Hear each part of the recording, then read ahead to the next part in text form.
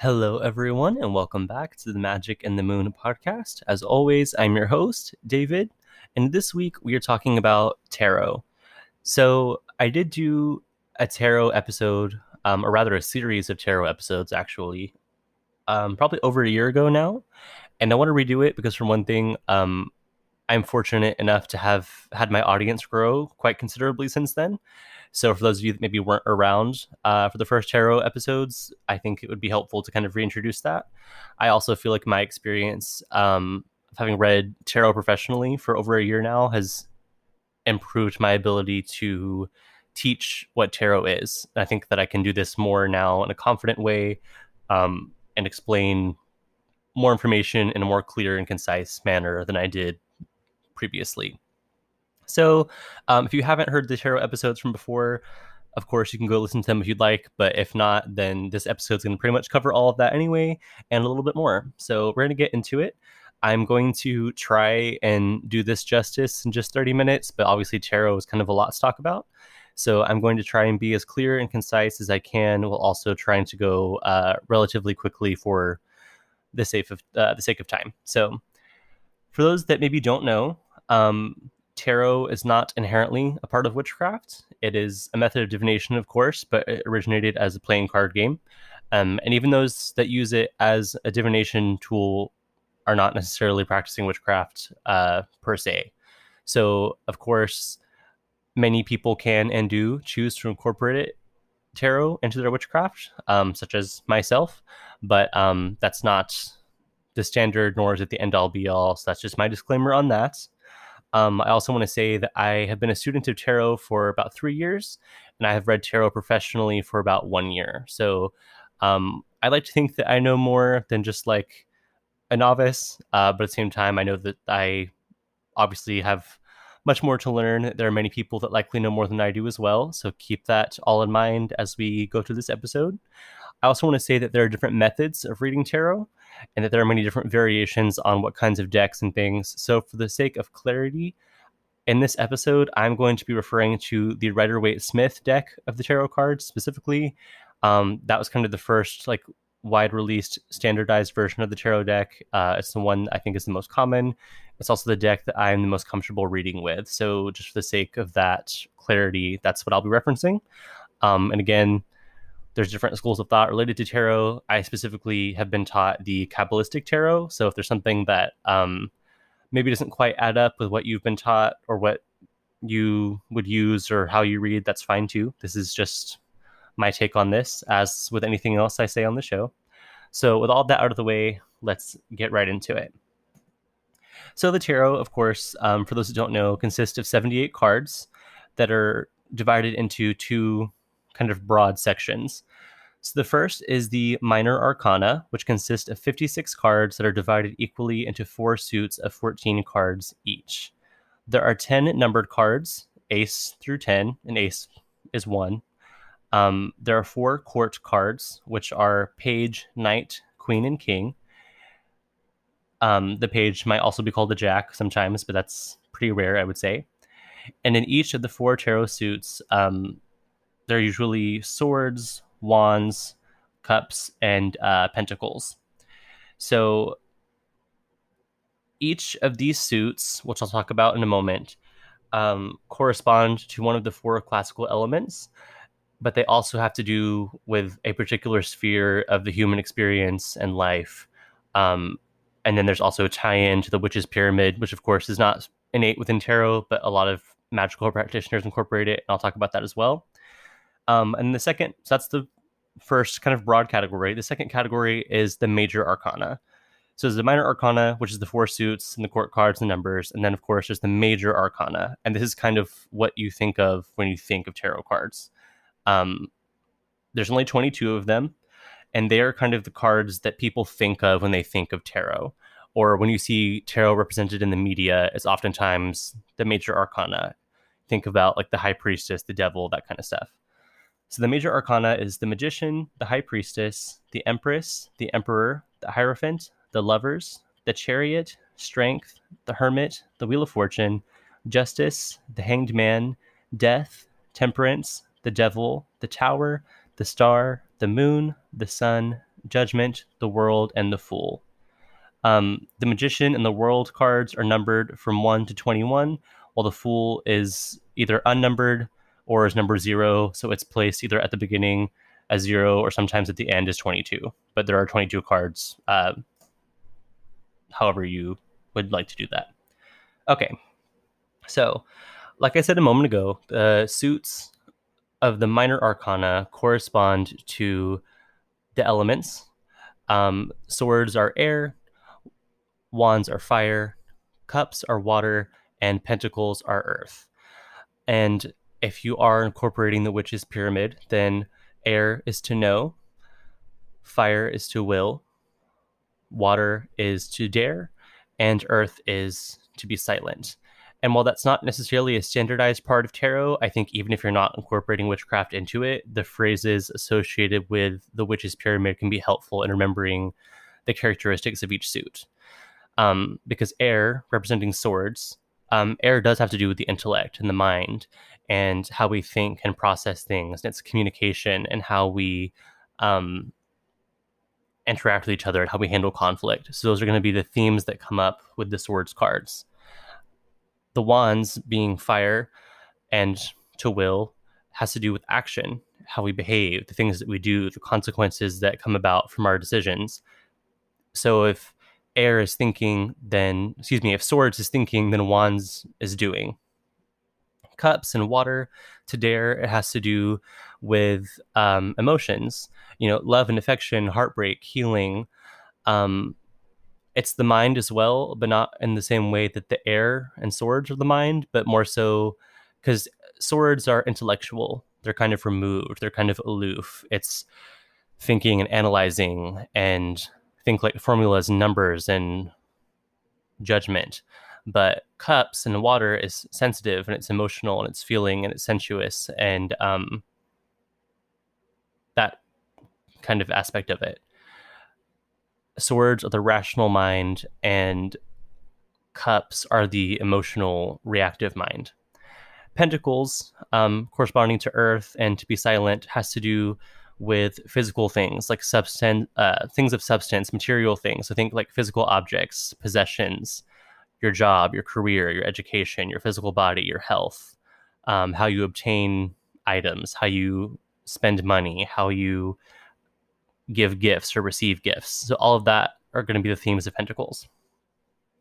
Okay, so we're going to start with the major arcana, and then we will do that in order. I'm going to start with the Magician as number 0 and then go through the World at 21, and then we'll move on from there. So the Fool at number 0 is the beginning of the journey. The Fool is a clean slate. You can kind of think of it as being like a newborn baby. It's raptured by everything around it. It's in awe. The Fool is amazed and just in wonderment at everything it sees. It's absorbing information. It's taking things in. But also the Fool is going to be susceptible to deception. It's going to be kind of gullible and naive. So it's the best and worst parts of being completely new to something. Next, number 1 is the Magician. And if you look at the Magician card in the Rider-Waite-Smith deck, it's a person wearing a white robe with kind of a red overcoat.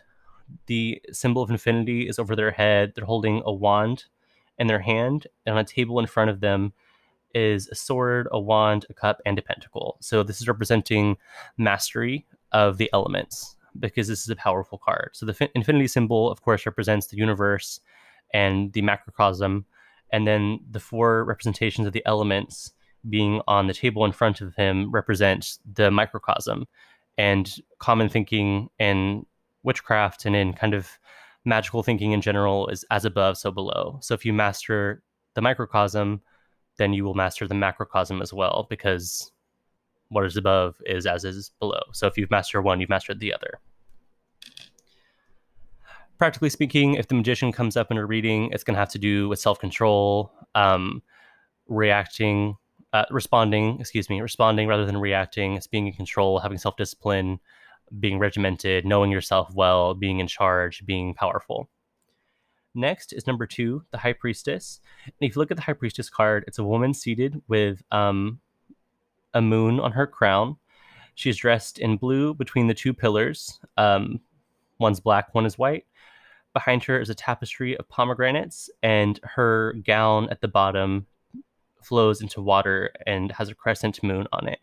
So this is a symbol. If you're kind of following a Wiccan level of thinking or a Wiccan-based thinking, she represents the goddess. There are 3 cards in the tarot that represent the goddess. There are 3 that represent the god.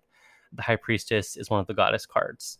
So the pomegranates are a symbol of the goddess. They're particularly linked to the Eleusinian mysteries in Greece, having to do with Demeter and Persephone. The moon, of course, is her symbol as well, as is the water. And she's holding a book, and the book is knowledge, and the book is power. And she's between the pillars of life and death, and she's the mystery of the things in between. So if you see the High Priestess card in a reading, it's going to have to do with your intuition and your psychic abilities, your extrasensory perception. It's probably telling you that you need to go with your gut about something. And also, quick little disclaimer here. These interpretations are going to be quick, so obviously the cards can have more meanings than what I say here, just because I don't have the time to elaborate on each card specifically. And also, again, everyone does tarot a little bit different. So if you were taught something different or read a card a different way than what I explain, that's totally fine. Next is number 3, the Empress. This is the second goddess card in the deck. And if you look at the card, she is seated on a chair in a field, surrounded by trees and grain. She's holding a scepter in her hand, and she is pregnant. She represents fertility and abundance. This can be literal in the sense of like an actual pregnancy, but it can also be symbolic of like, what are you birthing into your life? What are you growing into your life right now? So an Empress card in a reading is probably telling you that something is growing in you. It's probably going to have you consider what that is for your life at that moment in time. Next is number 4, the Emperor, and this is the first god card in the deck. The Emperor is an older man with a white beard. He's seated on a gray throne holding a scepter, which looks kind of like an ankh. He has a crown and a red robe. So this represents his authority, and the Emperor card represents like a masculine energy, as of course the masculine counterpart to the Empress card, the goddess card. And you can think of the Emperor when it comes up in a reading as being decisive, stern. The best qualities of it are going to be healthily, in a responsible way, knowing your limits, regimenting yourself, taking care of yourself, knowing how to say no, setting healthy boundaries. And of course, the negative aspects could be that you're holding yourself back too much, that you're too limiting or too controlling. Next, number 5 is the Hierophant. And the Hierophant is this figure in a red robe with kind of white accents on it, holding a golden scepter with a pretty elaborate headdress on, and there are 2 people facing him, so therefore away from us, looking at him, and he's on a stage between 2 pillars with 2 keys crossed. These are the keys of mystery, the keys of learning.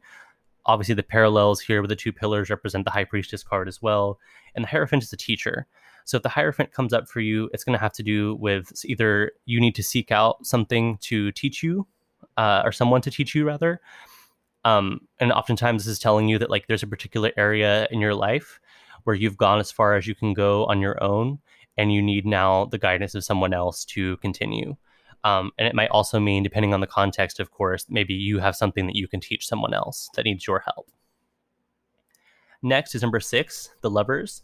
This card shows the Archangel Raphael behind like a glowing sun, and he is in front of 2 nude figures, one female on the left and one male on the right, that likely represent Adam and Eve, because again, this is based heavily on the Kabbalah. And Raphael is the angel of healing. So contrary to what a lot of people think, they think the Lovers is a card about romance and relationships, when actually this is about healing and divine protection. So if you see the Lovers card come up, this is referring to you being protected from something, or you needing a protection from something. So keep that in mind. And I will talk about the tarot and incorporating it into spellcasting in a separate episode, because that's just too much to get into for one episode. But just know the short version of that is, if you want to incorporate the Lover's card as a protection spell, you can. You can keep it as a ward, things like that. Number 7 is the Chariot. The Chariot card has a man kind of in like a traveling like caravan thing. He, in his like cart, has a canopy of blue stars over his head. He's wearing armor, and there are two crescent moons, one on each shoulder, and he holds a blue scepter.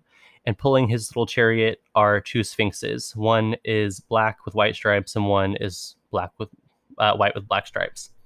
So again, we see the symbolism of the goddess with the blue and with the crescent moon, and the chariot represents change. So if you pull a chariot card in the reading, it has to do with change, positive change, negative change. It can be either, it can be both, but just know that generally it means change.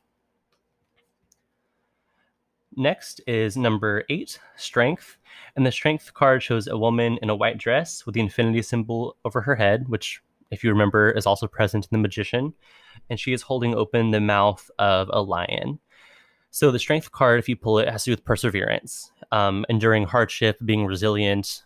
It can sometimes mean stubbornness or resistance to change, but of course the meanings differ based on the context of the reading.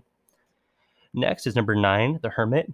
The Hermit is an older man with a white beard. He's cloaked, kind of bent over looking at the ground. He's a long golden staff, and he's holding a lamp that's glowing gold as well. So the Hermit card represents isolation, but it's a healthy isolation. It's not like withdrawing in yourself to hide away from your problems, but it's understanding that sometimes the answer you need is inside yourself.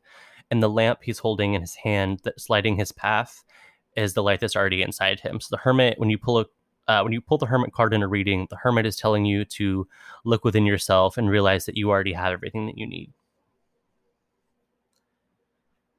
Okay. Next is number 10, the Wheel of Fortune. The Wheel of Fortune card has a disc in the center with the Hebrew word for name of God on it.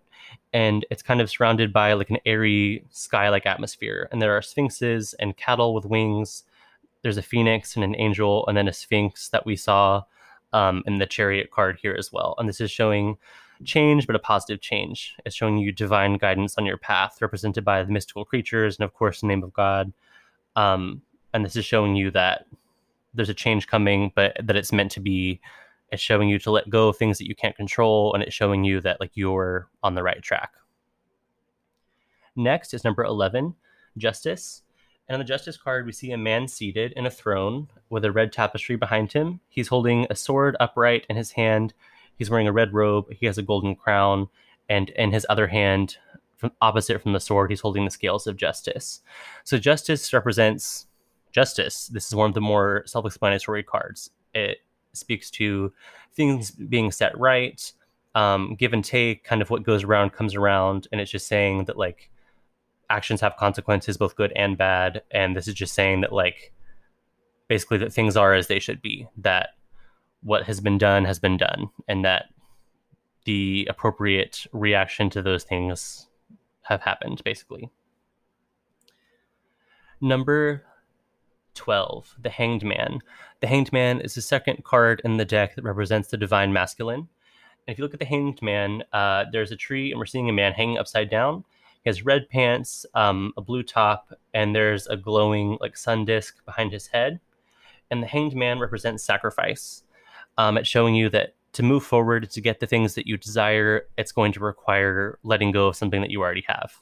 So this card in a reading is going to encourage you to release things that no longer serve you so that you can continue to move forward on the path that you were meant to be on. Number 13 is Death.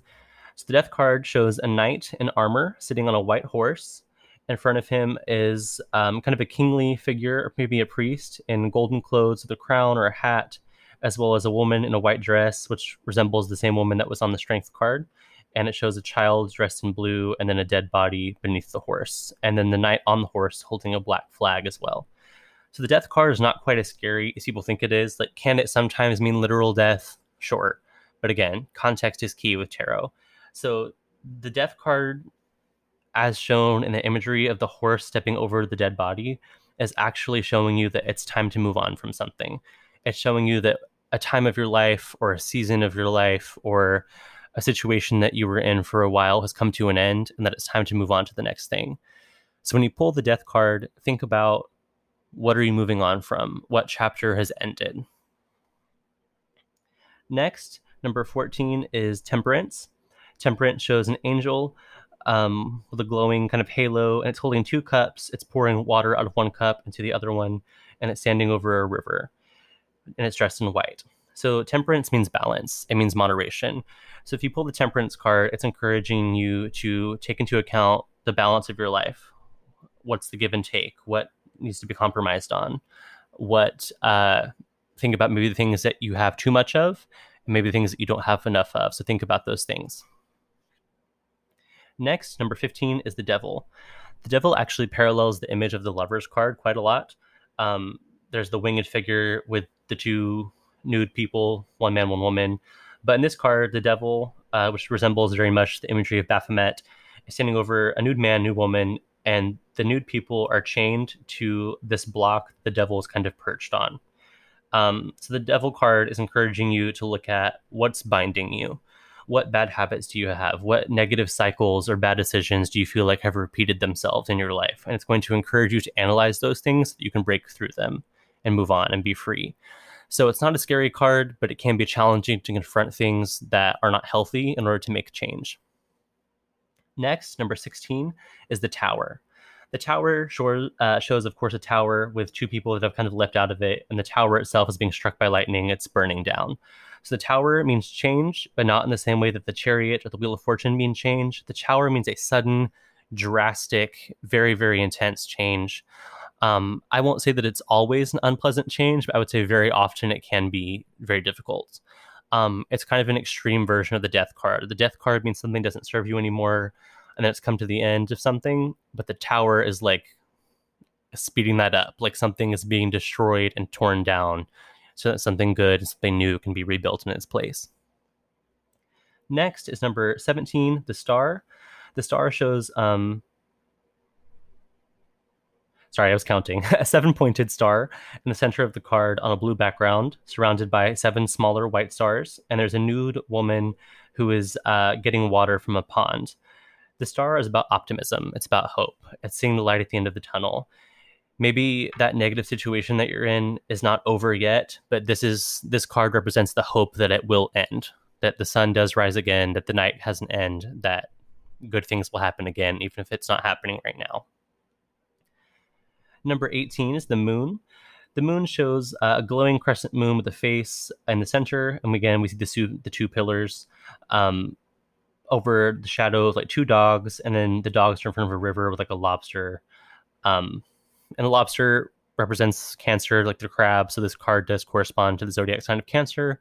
All of the cards actually have zodiac associations, but I haven't really brought those up because of time. But the Moon card represents the night and the challenges of the night, about being lost, about not seeing things clearly because of the lack of the sun. It has to do with the dreams, the unconscious world, subconscious psychic messages, but also it can kind of mean confusion and not knowing what to do next. Next is number 19, the Sun. The Sun shows a glowing sun, of course, with the face, and there's a child on a white horse holding a red flag, and they're surrounded by sunflowers. The sun is about hope and optimism, and like the time of the star and the moon have ended. It's daytime now. The hope is here. Optimism. You're happy. This card can also speak to like good health and encouragement, and that just like you're doing well, things are well. Number 20 is the Judgment. And we see the Archangel Raphael once again with its red wings, and the angel is blowing a horn, trumpet rather, and there are people below it kind of looking up heavenward. And this is showing judgment, its consequences. It's the setting right of things that have been set wrong, basically. So think about like if there's been like an injustice that's done to you, someone treated you wrong, just know that like that balance will be corrected, things will be set right again, even if you don't necessarily know how or if you're not aware of it. And it's also a reminder that if you have wronged someone else, intentionally or otherwise, this is encouraging you to make amends and make that situation right, because the universe will correct itself. Number 21, and the last major arcana card, is the World. The World shows a woman wrapped in a shawl or like a ribbon of some sort, and it's surrounded by the world serpent that bites its own tail.